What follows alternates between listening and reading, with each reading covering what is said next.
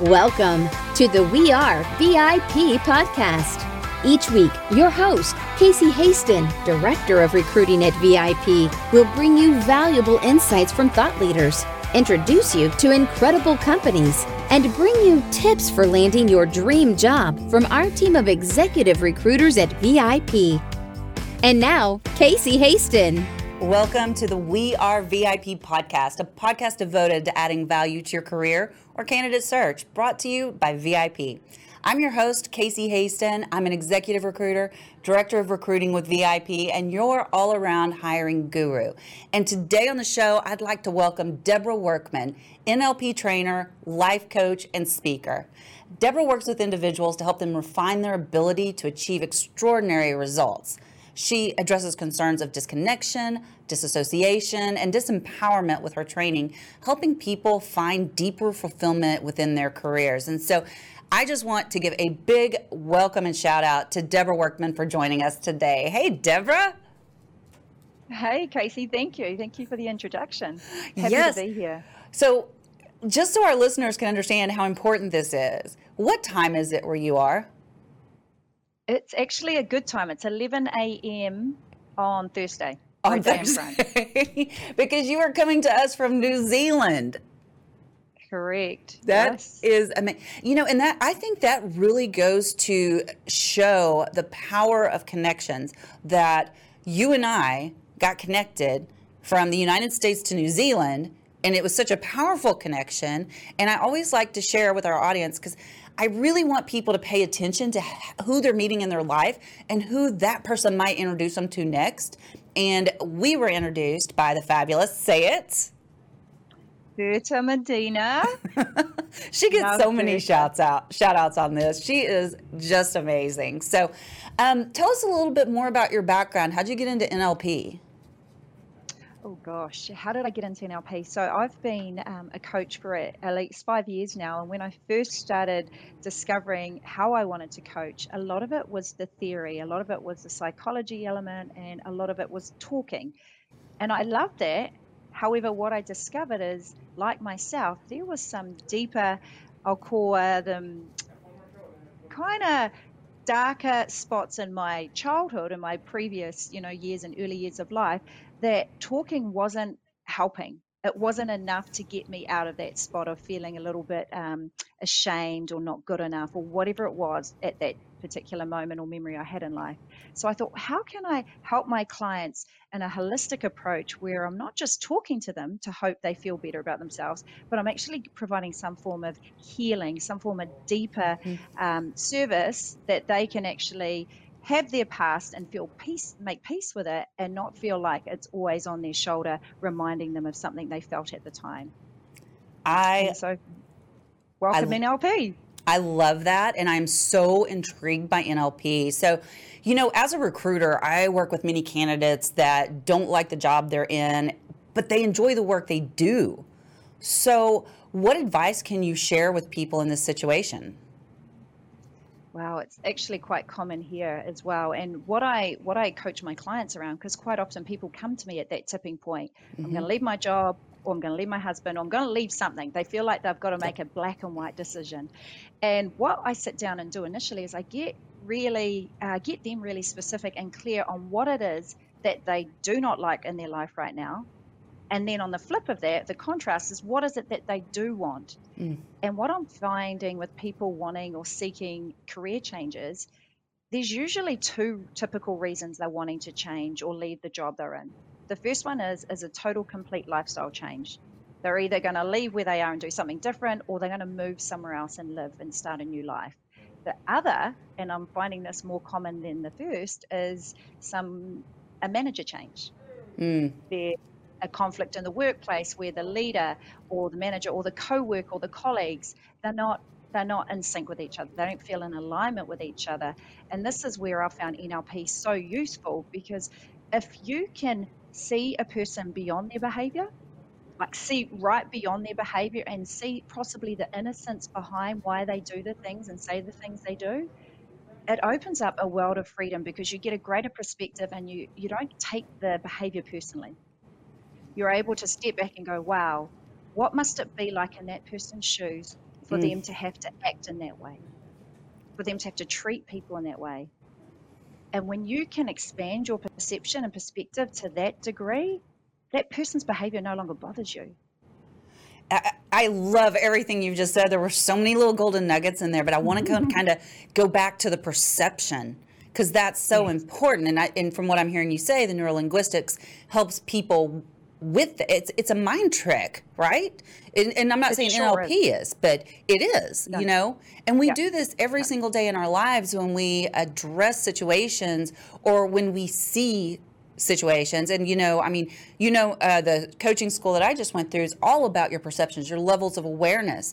And, whether you see it as from a victim perception, because of those limiting beliefs, because of those things that shame, that fear, that guilt that's been holding you back, I think that is speaking exactly to what you're talking about and how this could help people going forward. Another thing, and I was just thinking of a situation too, when you were talking about people that leave their jobs and, what are they running away from? Because I've worked with clients that they want to leave their job, but then the same situation keeps popping back up. So what do you do about that? And I think it's exactly what you just said. You've got to address the real issue. Yeah. And people go, well, how do I address the real issue? So I'm happy to speak into that as well. Yes, please. Yes. So what happens, and sometimes I like sharing my own personal stories or and metaphors. So let's say the gym, a person wants to lose weight, right? So they join a gym and the weight doesn't fall off. So then they join a CrossFit class, and that weight doesn't fall off. And then they join a kickboxing class, and they're trying different forms to lose weight because they're wanting to change the behavior they're doing. They're starting to work out. What I find with my clients who want to shed some kilos is we have to go further back. We have to go to what are they thinking about weight? What is their relationship with their own body? What are the feelings they feel about their weight and exercise? And then that drives the behavior, therefore the person's results. So if we can get back to the thought and rewire that thought if it's not serving their highest health and greatest good. For example, if someone's thinking, I'll always be big, I'll always be fat, my parents were big, my grandparents were big, I'm stuck in this body, that's going to deliver feelings of helplessness. That's going to deliver feelings of, being at this low vibration, this low mood state. And then if you come in and try and change the behavior with that initial thought and feeling, the success rate's going to be low. You actually have to get back to the thought and go, hang on, is it worth having this thought? And this is where the NLP and intervention work comes in, because we actually, I'll use the word, we actually remove that limiting belief or that negative thought that person has about themselves, and we replace it with the truth. And we open up their mind to actually go, whoa, this is something I decided at the time, but it's not who I am. And there's just powerful, profound magic that happens when they can rewire their thoughts. Wow, this is such good information, and I love that you said that. So I'm curious, I've been reading a lot about the reticular activation system. Does that play into NLP at all? Because that's a lot of what controls what we see. Absolutely, it does. It so does. So visualization is quite big in NLP, and also, and when you're going, I know we're going to talk about job interviews as well, I hope. So I talk about how you bring that into work for you, rather than visualize the worst case scenario and go into an interview feeling nervous. So going back to your question, how it plays a key in NLP is what you set your mind to, what you focus on, that goes into action to go and deliver that for you. So if you're going into a situation where you're feeling doubt or dread or fear or terror, unfortunately, you're attracting that, because that's where your focus is. So if you can get back and go, hang on, I'm actually feeling in a place of courage right now, and I'm excited about doing something out of my comfort zone, you start seeing more of that evidence. You start seeing more excitement. You start feeling courageous. So it truly is what you set your mind to, you can create. I love that. And this is a subject that I'm so fascinated with. I had somebody tell me the other day, they're like, you are so lucky. And I'm like, I'm not lucky. I look for opportunity everywhere. I've trained my brain to look for opportunities. And because I look for them, I find them. And so in that reticular activation system, often referred to as the RAS, is such a powerful little piece of our brain. I really encourage people to, check it out, go do some research on it and see how powerful that is, and how that negative thinking, or that stinking thinking, as Zig Ziglar used to call it, doesn't serve you. It's not going to help you be successful. And that leads right into my next question. So why do some people feel successful but are still dissatisfied with their careers? This question makes me smile because that was me many years ago when I was in the corporate arena. And what I discovered, I didn't know it at the time, was my outer success wasn't connected to my inner fulfillment. So I was out there creating what I thought would make me feel satisfied, would make me feel complete. And when it wasn't working, I went and chased more and more of it. So I got stuck in that rabbit wheel of when I get that promotion, then I'll be happy. When I meet that man, then I'll be happy. When I buy that second, third, fourth, fifth house. And guess what? I chased a few of those things, and when I got them, the happiness wasn't there. And if it was for a fleeting moment, and then I found something else, and then I found something else. So that success is very elusive, and it's different for everyone. My success to your success, I'm sure if we described it, Casey, it would be very, very different. So what I've noticed is some people, like myself, would rather chase that success than feel better about themselves. And that's where the dissatisfaction comes in. Because they keep thinking in order to feel better, it's something that has to happen outside of them. They don't realize it's something that's within. They just haven't opened up that innate well-being within.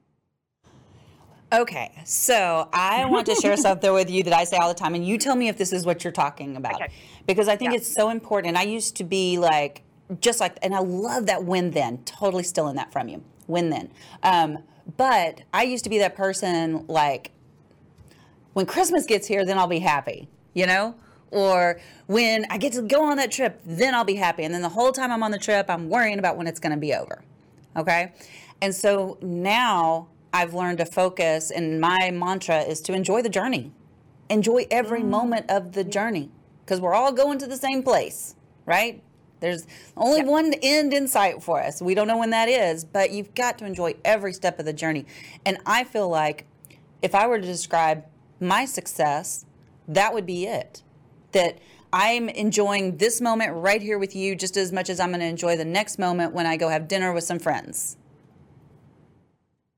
Agree. And you're bringing that in, right? You're putting your mind on that, and it's feeling good right now, and you're going to create more of that. So I love, it's exactly what I was referring to. That perfect example.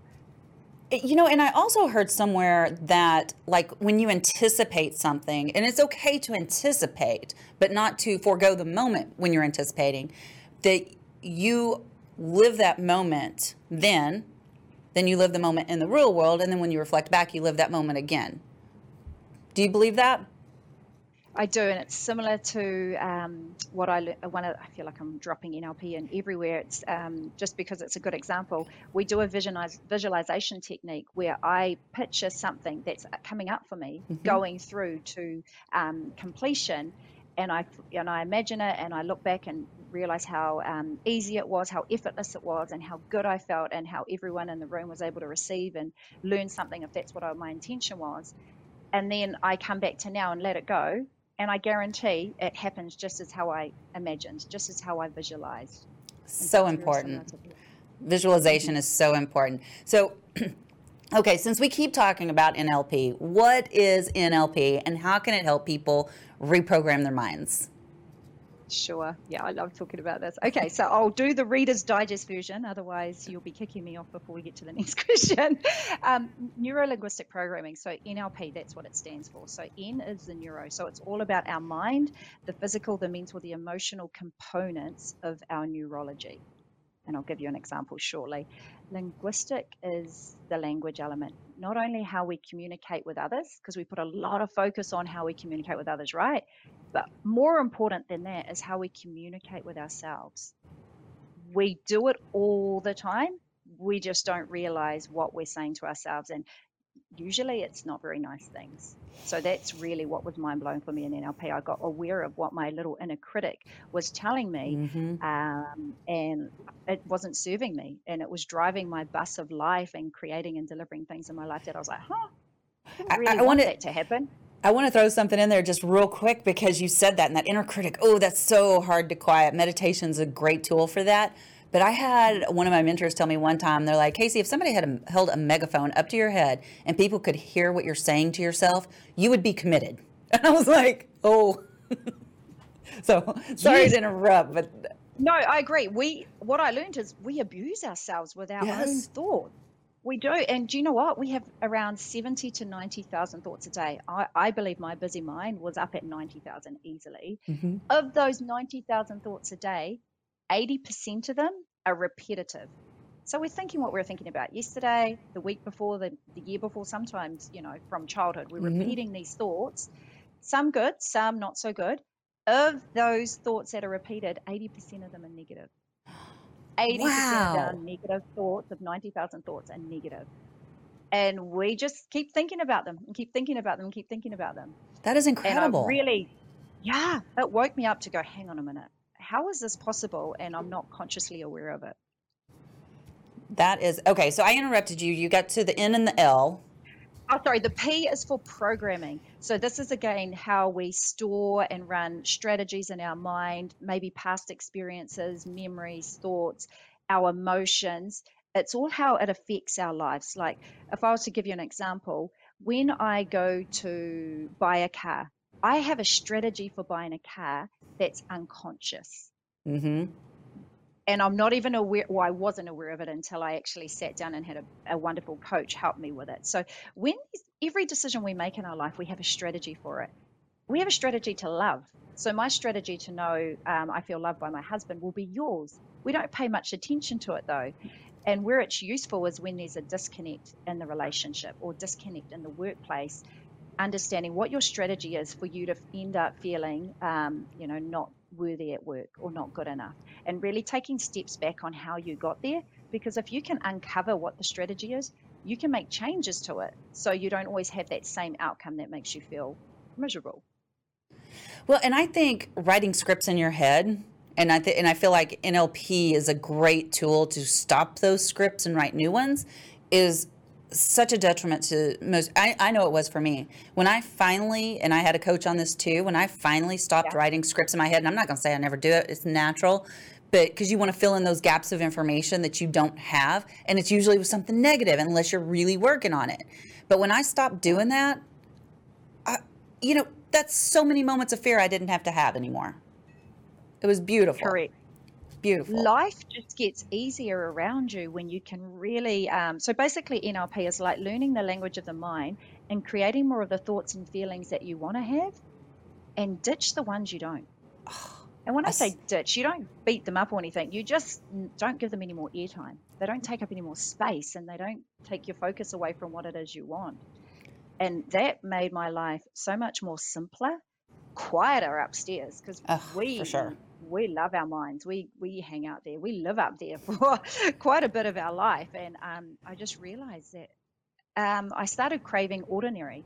Like, I talk about it and I say, ordinary for me is the new special. When we give up wanting to be special, we realize being ordinary is the new special. So interesting. My life isn't as busy as it used to be, and I don't have what I wanted to achieve front of mind anymore. Yet I am so fulfilled in the simple things like noticing a tree, noticing a flower, being with my dog in the morning, just these small things that I didn't see when I was running on, I don't know what you call it, stress and adrenaline to be more successful in my career. Yeah, and that leads me kind of to my next question, because I think we had talked about this before, but how does being a perfectionist cause harm to one's personal and professional life? There's no off switch. When you're a perfectionist, you're on 24/7. Yes, you may sleep, but even while you're sleeping, you're thinking, what am I doing tomorrow? What next? And I found it for me and my clients that I now coach. It's interesting. Where you were is generally what you end up coaching people through, which is great because you're not just sharing knowledge and intellect, you're sharing insights and experience. So, bringing it back to the question, I found that the perfectionism was from high self expectations that I was placing on myself, which was a mental, physical, and emotional aspect to it. And my nervous system was shocked. I wouldn't admit that I was a perfectionist because I didn't want it to seem like a bad thing. I just thought, well, at least I've got high aspirations. I know what I want, and I would like protect it because I thought if I wasn't a perfectionist, I wouldn't achieve what I was setting out to get, and I didn't want to look like I was, I guess, wrong or broken or not good enough. So it was almost like a compensating behavior to cover up some of those beliefs we talked about earlier. That was a behavior of mine. It wasn't who I was. And I think that, first of all, I want to ask you a question. Do you believe that's taught, that's a taught or a learned behavior? The perfectionism? Yeah. Yes, absolutely. It was learned. And it usually is from something so small. Like, I'll give you an example of how I learnt mine. A teacher once told me, because I got 100% on an exam, and I didn't normally always get the A pluses. And she said, "Well done, Deb. Keep up the great work." What I made it mean at age 12 was I always have to get 100%. Otherwise, I'm not delivering great work. She didn't say that to me, but my mind tricked me into believing that's what my new mantra was going to be. And that was suffocating throughout school because getting 100% in everything, it was impossible for me. Someone else might be able to do it out there with Not ease. many people. I just couldn't. But I kept wanting to get it. And if I got 98%, I wouldn't celebrate the 98%. I would ruminate over the 2% I got wrong. Mm. And that's when you realize this isn't serving me. This is not feeling good right now. I have, and this has been very recent, and I hate that it took me so long to get to this. And I tell people all the time, if I make a mistake, I'm like, I'm giving myself some grace on that. I'm not going to beat myself up. Everybody makes mistakes, and I can't be perfect all the time, and I'm going to trip and fall, and hopefully you'll be there to catch me. If not, I'll dust off my knees and get up on my own. But you've got to give yourself that grace and that compassion to make those mistakes because I know fail forward is a popular term right now, but it's so true. If you're not failing, you're not learning. If you get everything right all the time, where's the fun in that?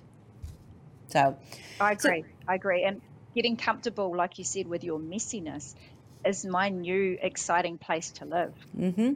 Like when I make a mistake, I crack up laughing and I have fun with it now. Yeah. Because I'm getting comfortable with that uncomfortable that I thought existed when you got something wrong. I think we talked about this. I'm a huge journaler. So anybody that listens to the podcast knows this. And one of the things that I track a lot of stuff, I'm kind of obsessive compulsive about what I track. But one of the things that I track is my lesson learned for the day. Love it. You don't learn a lesson if you don't fail at something, if you don't make a mistake. And I can promise you every day I learn something, no matter how small it is. So for people like you and me that are recovering perfectionists, how can you shift those patterns of perfectionism and to release that control?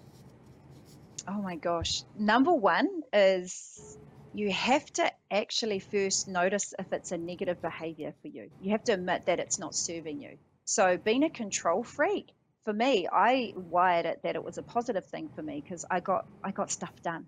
Right. I would be the organizer. I would, make sure things happen and I would, deliver. So for a number of years, if someone said, you need to release some of that control or let go of being a perfectionist, I probably would have stopped talking to them and thought, what's your problem? Because to me, it was what I thought made me, so effective in life. And so first you have to identify, is it a problem for you? If it's not, then leave it alone and keep living your journey because everyone's on their own journey, right? And I let people have their experiences without the judgment and just have compassion for the space they're at.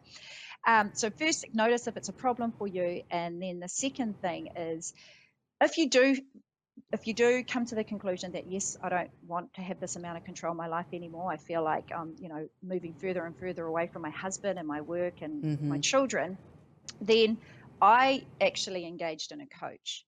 I didn't go to the coach, though, to stop being a control freak. That's what came out as one of my behaviors of the problem. So that's what I mean. People think they know what the problem is. I guarantee you, and this is a big thing I'm staking right now, whatever a client comes to me with as their presenting problem, that ain't it. Yep. It's deeper. It's deeper. Like my control was what people would deem as my presenting problem, but my control was operating over top of a belief about myself that wasn't serving me.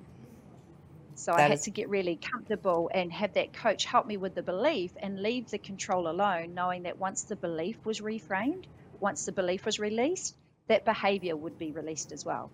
So it's good to have a coach that doesn't work with you on the symptoms of the problem, that you have a coach like myself and others I know that work with the cause, the deep cause. Otherwise, you're going to keep having those problems appear in life. You'll go to another job and you'll find another manager that annoys you. You'll go to another job and, oh, look, this manager's annoying me again. You haven't got to the cause of why you get triggered by these people in your life. So much good stuff. Again, I love that. And I love that you've used your coach, but you still have used coaches in your career to help you get better. And my favorite saying is you can't read the label on a jar from inside the jar. You've got to be outside, right? So you need that other perspective, that somebody to hold that mirror up so that you can see what it is that's holding you back. It's just so important. So what advice can you share with job seekers to help them not stress or, when they're searching for their next job? Yeah, gosh, there's so many things. I was just thinking what's coming up is we really need to stop fighting ourselves. And what I mean by that, as soon as I stopped fighting myself, I found myself. So if you're out there and you're like, oh, I'm having no luck with these jobs and I'm applying and it's just not working for me, I say start again with getting clear on what it is you want, anchoring into what that feels like. Okay, if I'm working in that job, this is what my office is going to look like, I hope. This is what the people are going to say to me. This is the clothing I'm going to wear to work. This is a chair I'm going to sit in. Like, get really specific on what it is you want and put yourself there and smile and enjoy that feeling and really allow your mind, the reticular activating system, to go searching for that. Rather than searching for, I'm not going to find the job I want, no one wants to hire me, you're actually setting that up for yourself. So I always start with that. I then also ask people to mind their habitual thoughts. Like, mind their habitual thoughts when they're looking for something and feeling quite hopeless towards it. Let that go and turn your feelings of nervousness into excitement. Because in the body, excitement and nervousness feels the same. So if you are saying to yourself, I'm nervous, and you feel like it's nerves, go, no, I'm actually excited. I'm actually excited. I'm actually excited. And do what you need to shift your state. Some people like to stand like Wonder Woman and put their hands in the air for a couple of minutes before they go into an interview, because it's impossible to feel a negative emotion when you're looking up and got your hands in the air. You try and say I'm miserable when you're up there and doing it. It doesn't kind of click in. Some people like to meditate before a job interview, or they might just need to go in the mirror and talk to themselves and say some stuff that they actually believe and is positive. Now, there's a difference. Some people say to me, Deb, affirmations don't work for me. And I agree with them. There is an element of affirmations that don't work for people if they have a belief that is the opposite. So if I'm standing in the mirror going, Deb, you've got this, you are so worth this, you're worthy, worthy, worthy, and then deep down I've got something still lingering that tells me I'm not worthy, the unconscious belief will win over any affirmation I put on top of it. So this is where I work with people to go, let's get rid of the beliefs that will actually be opposite to what it is you want, those affirmations, so they can actually team up and integrate and be congruent rather than incongruent. That is so great that you just said that, because it really echoes what Hal Elrod, the author of The Miracle Morning, said a few episodes ago. And he gave a great formula, and I'm not even going to try to give that formula here. Just go back and listen to the other episode. But it was so good. And he said the exact same thing. He says, people have been doing these affirmations wrong. This is how you need to do it. And he laid out this formula. It's like, I am, in whatever it is, because... And like, I'll butcher it, so just go back and listen to that. But it was basically exactly what you just said, because if you've got that opposing belief, it's not going to work. Because you can say it all day long, like, I have $1 million in the bank, and I'm sitting here going, no, I don't, I am a millionaire. No, you're not. So that makes perfect sense. Yeah. Totally. Or I've had a client say, I'm going to meet the man of my dreams. I'm going to meet the man of my dreams. And then she's got a belief saying love isn't safe. So the belief's going to win, and then she's not going to meet that man. So it's nice to unravel that so she can meet the man of her dreams. Such good stuff. Such good stuff. So what advice can you share to help people pursue success in their careers without sacrificing those personal relationships? Gosh, I, for me, would recommend, and you could do this on your own. I use my coach, but you can do this on your own, where you get really clear on what's important to you in your relationship or your personal relationship. So what is the important values you hold there? And then what are the important values in your career? And be clear and be concise, because if in your relationship, your husband's number one value for you and your number one value for him is quality time, and you're working 24/7, you're going to cause a conflict in your personal and professional life. So get really clear on what's important to you in your relationship, what's really important to you on your career, and work in where they can intertwine and support each other rather than disconnect and move you further and further away from each other. So I get really clear on that. I am a big fan of the love languages. If you haven't already done it, my love language is acts of service. And so my husband knows that, and I know what his is, and we get to communicate and match each other where we're at. And I think that's been really valuable as well. So it's basically also honoring your personal boundaries. So what I mean by that is, to be successful in my career, I actually don't negotiate how much sleep I have. My sleep is set, and I know I'm a better, more effective person if I get 7.5 hours. So I will not let my sleep suffer in order to be at work at a certain time. I will make sure that bucket's protected so I can be more effective and I can be more while doing less. And that's the difference, because I had the formula back to front in the past. I thought the more I do, the more I be, when it's actually who we be is what we see out there in the world. So I protect my personal boundaries around sleep, around my morning meditation, around walking with my husband and dog every morning. I know if I skip those, I might as well stay in bed all day, because I'm not the same energized, peaceful, content human being if I skip over those. So get really clear on what it is that fills your cup and honor it. That is such good information. And I love that you brought up the love languages. And I just want to touch on that for just a second, because after reading the love languages, we discovered a real big flaw in our relationship, Steve and I did. And that was, his love language was acts of service as well. My love language is words of affirmation. And so I was treating him with my love language, and he wasn't getting it. And he didn't understand why I wasn't doing things for him, acts of service. And he wouldn't, he wasn't just all flowery with words towards me. And I'm like, God, can't you just tell me I'm pretty sometimes?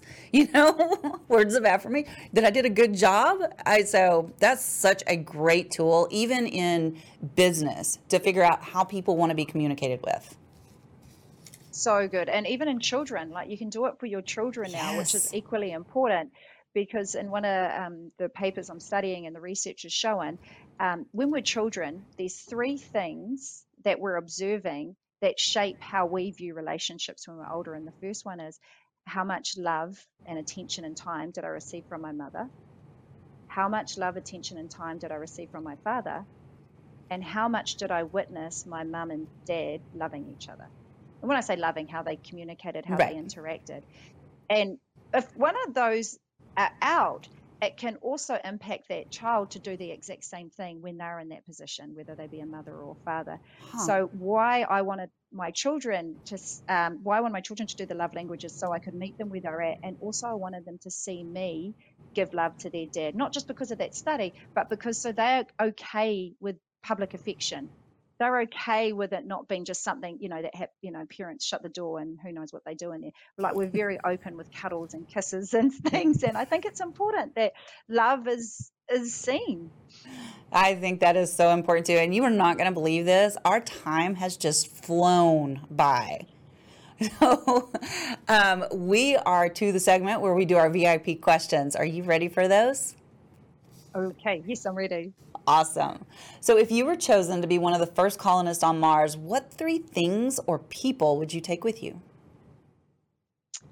My husband, Lance, who loves my love languages and honors them. So that's why I take him. My dog, Tui, because it's impossible to have a bad day when he's around. Oh. And the Abraham Hicks animated YouTube series. Oh. So I could listen to it every day. That's a good one. That's a good one. You talked a little bit about this, but what is one thing you do to start your day that sets you up for success? Yeah, sure. It's definitely my morning ritual. So I wake up and I get to meditate with my hubby beside me for 20 minutes. And then we will go for a walk, usually for half an hour. And then we come back and I might do some reading or journaling, like you mentioned. And then we have a delicious cup of cappuccino together. And then we maybe do some yoga or maybe we don't. And I just love that 1 hour that I give to myself and share it with my husband and dog. That sets me up for such a productive day out there. You know, I have to say, you are probably one of the first people that I have met that shares their morning ritual with their husband. And, you know, Steve and I do our morning ritual together as well. We do our meditations and everything, and then our journaling together. And it has deepened our relationship so much. And I just really applaud you that you and your husband are doing that as well. That's awesome. You too. You too. No, I love it. Okay, so my final question. If your life's work was being summarized in a news article, what would the headline be? This one, out of all the questions I sat with, and I think what I came up with, because I feel like my life journey is just becoming more and more real and fulfilled because I've let go of so much. So I'd say it's probably something around the lines of the compassionate coach who helps bring out the greatness in others. Boom, mic drop. And I know that you are doing that without a doubt. So Deborah, how do people find you if they want to engage with you on NLP or on coaching? How do we find you? Yeah. Easiest would be my website, which is my name, www.deborahworkman.com. And you'll see my NLP trainings coming up in May, and that's global. So we've gone online thanks to COVID and what it's taught us.